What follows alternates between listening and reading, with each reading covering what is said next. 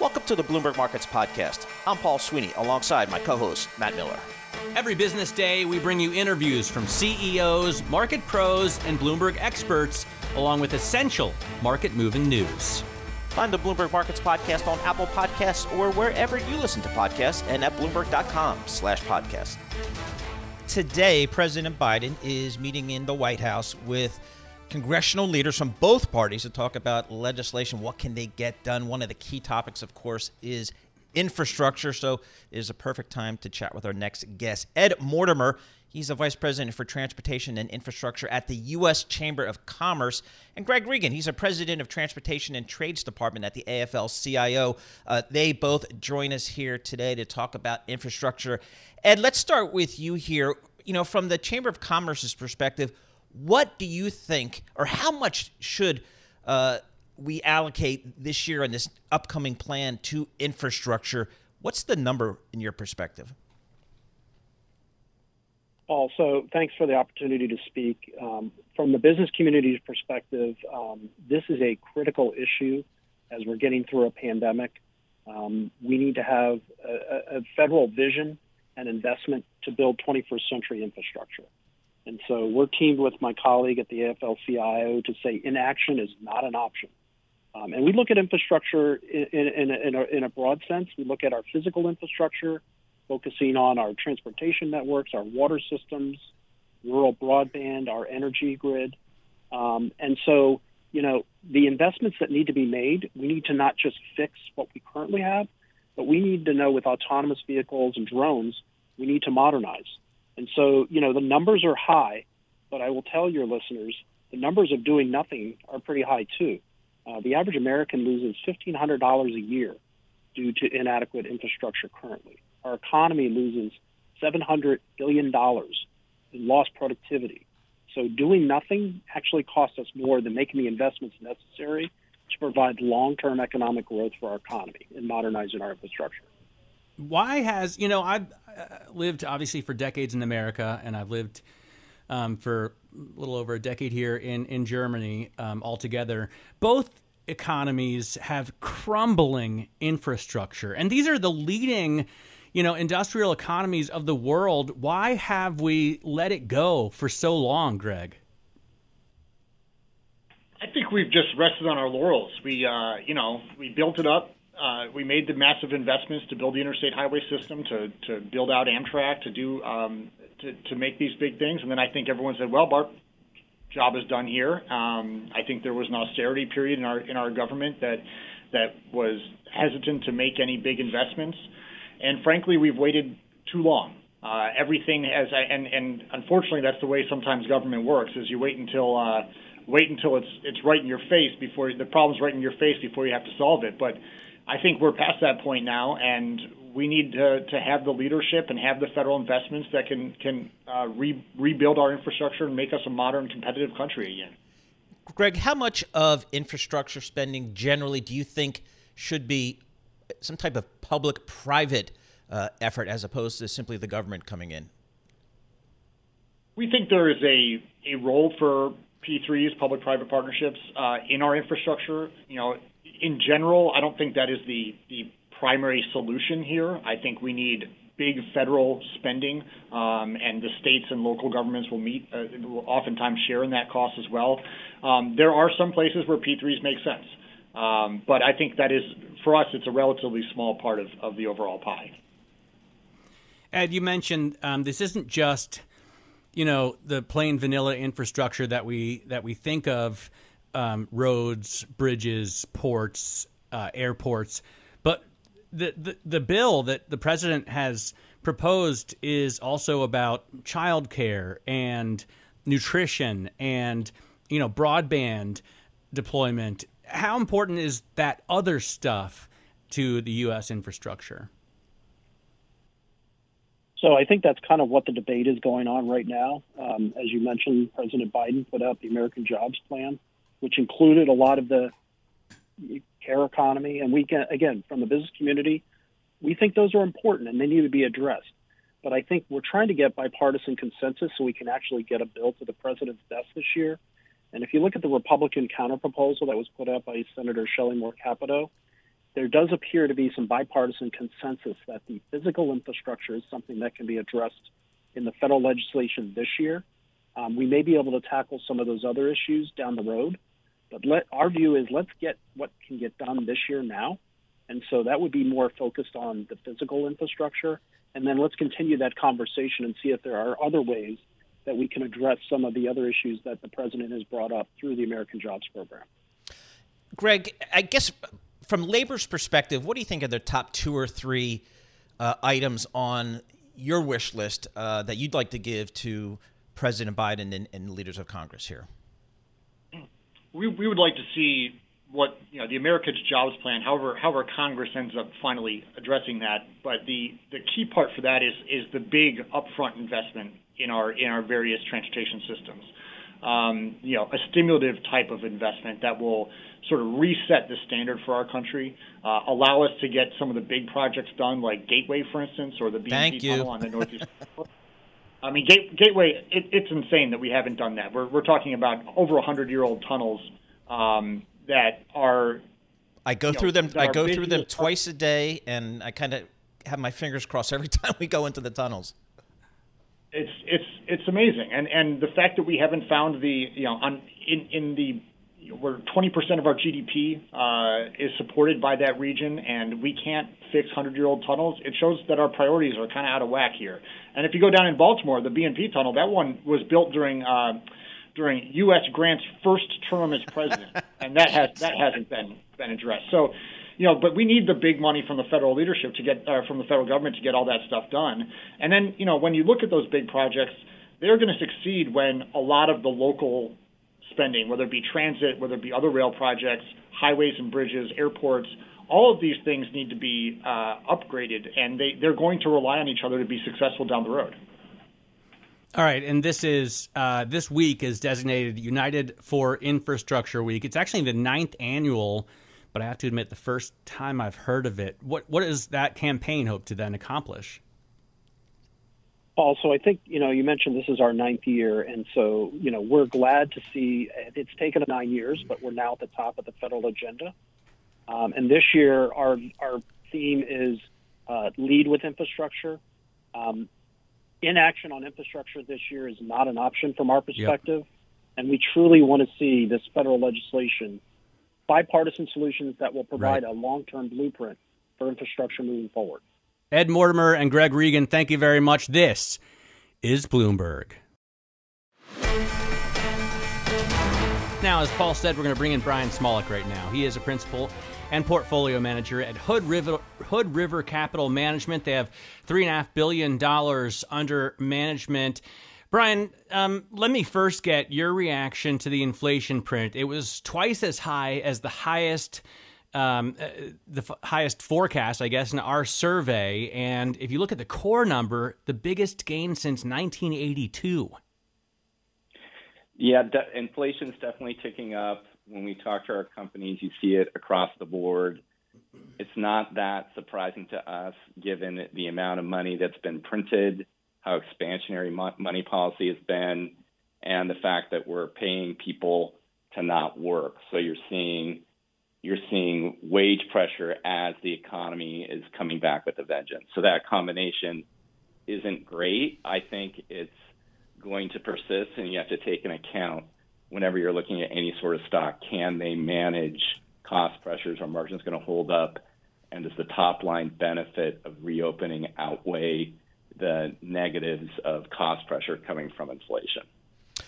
Brian, you guys there manage and focus on small cap stocks. Give us a sense of kind of how they've been performing kind of throughout this pandemic, and kind of what's your view of that kind of that part of the market right now? So small cap has been extremely strong since the pandemic has broken. There's been multiple reasons for that to happen. Small cap companies have more domestic focus, so top line has held in better. Small cap companies are also more nimble, so they can adjust their business models, and they don't have as much currency exposure. So that's a good thing too. If you look on an absolute basis, the Russell 2000 Growth Index last year was up almost 40%. So it's huge. This year it's not up as much, but you've seen a big shift from within the index and within small cap in general from growth to value. So it's just been more important over the last 4 or 5 months to pay attention to valuation, which is obviously something that we focus on at Hood River. Will small caps get hit harder by wage pressure? I mean, we talk about people not wanting to come back to work. They're getting paid to stay home, essentially. And Paul and I hear this from, hotel operators, restaurant owners, et cetera. But the bottom line is, if you pay them more, they'll come in, right? So is that going to hit smaller businesses harder? I think for the most part, they'll be able to manage through it. And at Hood River, we can do it on a case-by-case basis. You just want to be in businesses that have pricing power and can put through cost pressures in a relatively timely fashion. So, like, for example, if you're a bank or insurance company, you can do that pretty quickly. If you're selling mattresses, you can take up the price of your mattresses if demand exceeds supply. So for the most part, I think it's okay, but there are going to be surprises, and you have to be able to manage it. And that's why in small cap it makes sense to use an active manager, because it's inefficient. You can figure out what businesses are going to be able to adjust to the dynamic inflationary environment. So, Brian, I know you guys are overweight financials. Talk to us about some of those regional banks, why you like that part of the market, and presumably steepening yield curves to their benefit, and presumably, I guess, a reopening trade to the economy has got to be good for their loan book.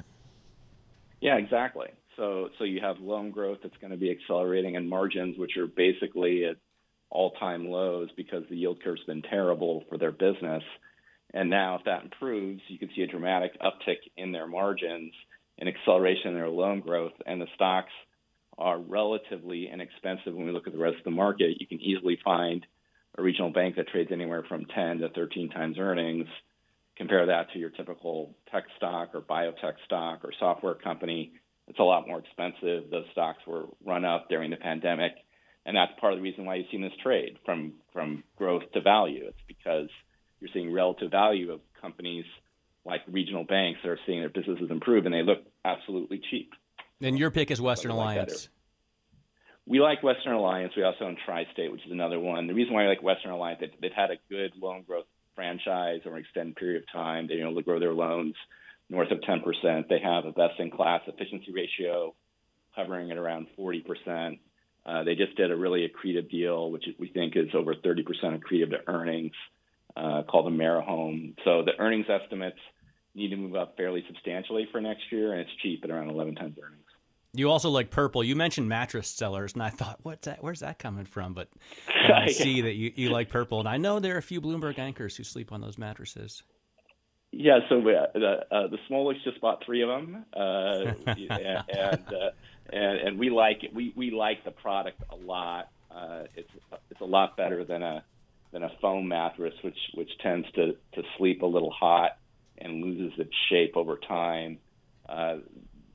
The purple is the only one that has a special polymer, and so there's actually no pressure. You can actually put an egg under you, a soft egg. Oh boy! All right. Crack. But anyway, so purple is stealing share. They just pre-announced the quarter yesterday. Right. They beat on top line, and more importantly, they beat on margins. All right, Brian, we're going to have to leave it there, but that's a good name. We will do some more digging there. We'll chat with you coming up soon. Brian Smoluch, Principal Portfolio Manager at Hood River Capital Management. I want to bring in Mike McGlone, our commodities strategist for Bloomberg Intelligence, to talk about cryptos. And Mike, we do talk to you on a regular basis about cryptos. One of the things we've been hearing a lot more and more over the past months is these currencies or these blockchain systems are becoming regulated and becoming more acceptable and getting into the mainstream, which to me, as a kind of libertarian, red-blooded American, is such a bummer. That's why I am so pumped about the internet computer. It is putting another layer of censorship protection between Ethereum smart contracts and users. Plus, it's been wildly popular. Talk to us about this new this new system, and it's got a utility token, of course. Well, that's another thing we both have in common, Matt. We both have that Midwestern sensibility. I'm from Chicago, you're Cleveland, right? And Columbus. Columbus, there we go. Yeah, Ohio. I drive by there many times in the Interstate 80, and I'm trying to understand more about what it really is. But what it's catching me and grabbing me is there's so many signs of 2017 like things kept coming into space. Like and now Internet Computer might have a good solid use case. I just haven't dug into it much lately. In fact, I just sent to editors my Ethereum technical outlook because I want to write a primer on that for next week. And then I look then you're going to love it. I have to say, Mike, you are going to love it because what this does, it doesn't necessarily compete with Ethereum, but it helps Ethereum work on a decentralized internet. So, right now, if you use an Ethereum smart contract, chances are you're using it over a website that's hosted by Amazon Web Services or Microsoft. And then you get this big tech governance layer in there that can affect your transaction or, your outcome. But what the Internet Computer does is its blockchain works over a number of multiple different servers around the world, none of which are at any time in control of your contract. So it completely decentralizes the use of these Ethereum contracts over the internet and takes out that layer of control that big tech government would have if you were using it over Amazon or Microsoft. Well, it sounds like a win-win. I'm so impressed with it. It jumped up so fast. And how long has it been around? I mean, just recently it was launched, right? Well, they've been developing it for years, but it's only recently been put out there on display and immediately was brought in to trade on Coinbase. They started trading on Monday. It's already worth $48 billion in market cap, one of the biggest cryptos out there. But the token itself, which is what I keep trying to tell people, isn't as exciting or important as the blockchain platform that they've created, which is the case for so many of these things. Well, I noticed it's on CoinMarketCap.com. It's number 9. It looks like it's moving up rapidly, but to me, it makes complete sense as what's happening. Like with Ethereum, everybody's realizing, oh wow, this is the platform for the space. It looks like this is a major company. I mean, you look at things like Tether. It's the most widely traded on the entire space. Tether is an Ethereum token, and it looks like they're all just complementing each other. And the rest of the financial world, like we come back to our old backgrounds, like us older people have to really say, let's just embrace this technology. And that's what I see is happening. Wall Street financialization of assets. I realize they're grabbing on. You say that, Mike. As you look at that list of the top cryptos, what I don't see is a JP Morgan branded one or a Wells Fargo branded one. To me, it's still, as I listen to some of these, big bank CEOs, they're still not there, are they? Oh no. Well, they're not there also. And then there's an investment case. What's really tilted this year is if you don't add Bitcoin to your portfolio, allow your clients to do it, you're going to lose money and you may look really bad 10 years from now. But things like Dogecoin, you can't. That's just speculative. So we have to differentiate the difference. It looks like, to me, we have a major use case for Internet Computer. And then you look at Dogecoin, that's just gambling. So trading versus investing. It looks like Internet Computer might be in that investment bucket. To me, it's annoying, because... And I'll say this, I'm not long crypto, so just everyone knows, I have used this in the past. I might have fragments of a Bitcoin in a locked wallet, but which we don't have the because I'm reporting on it. I never really thought it would be ethical to buy it. I wish I hadn't been so ethical because I'd be driving a Lambos right now. But I just think it's fascinating, and the Dogecoin aspect kind of. It's a bee in my bonnet, right? Because it's a meme coin. It's so useless and meaningless. I mean, it's not useless obviously anymore because it's worth a lot of money. But it annoys me when people look at the Internet Computer, which has a silly name, and then they think, "Oh, this is just another meme coin." Well, this is definitely not another meme coin. I know we can see that. And the key thing I think people need to differentiate about things like Dogecoin, I mean, I have 20-something kids. and all their friends, that's what they talk about. That's what they do. It's fun. It's like, you have okay, more than 20 kids? Well, yeah, exactly. They're in their 20s. But that's what they, just think of the money you might have spent at a bar or a restaurant or going to a game or going to the track or going to a casino. Why not? We can't, 24/7, you can do it on your phone with your friends and drink at a bar and double dog dare each other over social media. And to me, that's what's happening on a global scale. But then I look at Internet Computer and, whoa, this is impressive. But this is part of that rapidly advancing technology overwhelming us. Can't buy it on DraftKings. I don't think you can buy Dogecoin on DraftKings yet. But maybe, along with your blackjack hands and poker and a tall boy, you could pick it up. I'm recommending that as part of their strategy. Mike McGlone, Commodities Strategist for Bloomberg Intelligence. Thanks for joining us. This is Bloomberg. Let's get over right now to Commvault. The CEO, Sanjay Mirchandani, joins us to talk about what businesses can do using data maybe differently in order to increase their or reduce their integrity gap, increase their success. Sanjay, talk to us about what Commvault does first. So Commvault's been in the data business since the beginning. We've been around for 25 years. This year is our 25th anniversary as a company. And we help customers in what we call their data journey, which is about really how they store, protect, manage, and use data. And we do this through a series of intelligent data services delivered either through the cloud or on-premise. So, we've been in the data business all through, and that's what we do today. All right, Sanjay, in the prior 14 months, the way everybody goes about their daily lives has been upended. The way we work, the way we learn, doing it much more on a remote basis. Was corporate America, was the average household ready for this from a data perspective, a data storage, a data retrieval, a data security perspective? Absolutely not. Because what happened was, I like to simplify things, and in my mind, we've seen three structural shifts in the last 14 months. First, when the pandemic came upon us, it was all about, gosh, how do we get people working remotely? How does this even happen? So, it was things like firewalls and getting them laptops and changing business process so they could do things differently. We got through that, and then quickly got into the phase we say, how do we optimize this? How do we sort of really make sure that we're doing this right because this is here to stay? And that's been going. We're in the throes of that. And then now we're sort of seeing a third structural shift that's happening where folks are quickly moving to public cloud services, are quickly moving into digital transformational capabilities.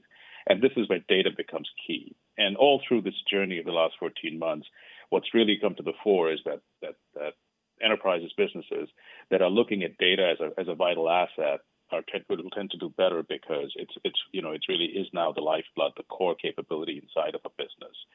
And what we do is all the way through, we've helped customers really do that journey, make sure that as they transform, as they go through these structural shifts, data is front and center. It's being protected. It's giving them the asset to analyze, to run their business with. So I'd say that, no one was really prepared for what would happen. Data protection or using data really turned on its head. But we've been resilient. We've been quick, and we've been able to, as companies, to turn around and help and really get there. So I think we're much better today than we were 14 months ago. And we're not going back? I mean, how much of it is sticky, Sanjay? I think a lot of it is sticky. I think, what it's taught us is, there are benefits in being able to do things remotely. You don't have to go into your data center for everything. You don't have to travel across the world to have a meal with a customer to close a deal. There are many other ways you can get this done. And I think there are some benefits. There's also some downside. There's a lot of burnout. There's a lot of, screen time that people are happy to get away from and get back in person. But I think there are some things in here that will stay. Remote, light touch. These are good things. Digital transformation, these are good things, and I think they're here to stay. Sanjay, one of the things we're concerned about with more and more remote work, remote learning, is the security of the data. And we see that yet again with the Colonial Pipeline hack and the problems it's causing. Where do you think, actually, when you look at the companies that you work with, where are we in terms of really securing our systems and our data? This is a continuous thing. Let me oversimplify it. The bad guys, what do they want? They want the data. It's not about the infrastructure. It's about the data so much. And the new frontier is really the digital asset, which is effectively, is the data. So what we have to do is really think of data as the asset that you have to protect in different ways. It's not just physically, putting bigger walls of moats. It's really saying, okay, what data matters? Where does it live? What are the policies we want to have it around? Who gets access to it? And so it's really doubling down on the way we manage data and the way we think about data that becomes key. Because the vectors will keep changing. A few years ago, it was a different attack vector. Today, it's ransomware. Tomorrow, it'll be something else. What really matters is what are the core assets? What are the concentric circles of data that really, really run your business that are important, and how do you protect that, your IP? And what we do is you're never 100% safe because, things just keep, the attack surface just keeps getting better. What we have to do is help companies, help businesses who weren't built to have Pentagon-level defenses, sort of protect their assets in a simplified way. And we're constantly, we're not a security company, but we look at data as being the lifeblood of a business, and we do everything we can in our technology to help customers manage that better, protect that better, isolate key things better. But it's a constant journey. Hey, Sanjay, thank you so much for joining us. We really appreciate you taking the time. Sanjay Mirchandani, he's the CEO of Commvault, taking a look at companies' data, storing the data, retrieving the data when that data is lost. And so clearly that is becoming a bigger and bigger issue for most companies here, particularly data-sensitive companies. As more and more work goes to the cloud, as we work more from home, perhaps learn more from home, more data is being, and applications, quite frankly, are being put up in the cloud, and data security becomes a key issue. Thanks for listening to the Bloomberg Markets Podcast. You can subscribe and listen to interviews at Apple Podcasts or whatever podcast platform you prefer. I'm Matt Miller. I'm on Twitter at MattMiller1973. And I'm Paul Sweeney. I'm on Twitter at PT Sweeney. Before the podcast, you can always catch us worldwide at Bloomberg Radio.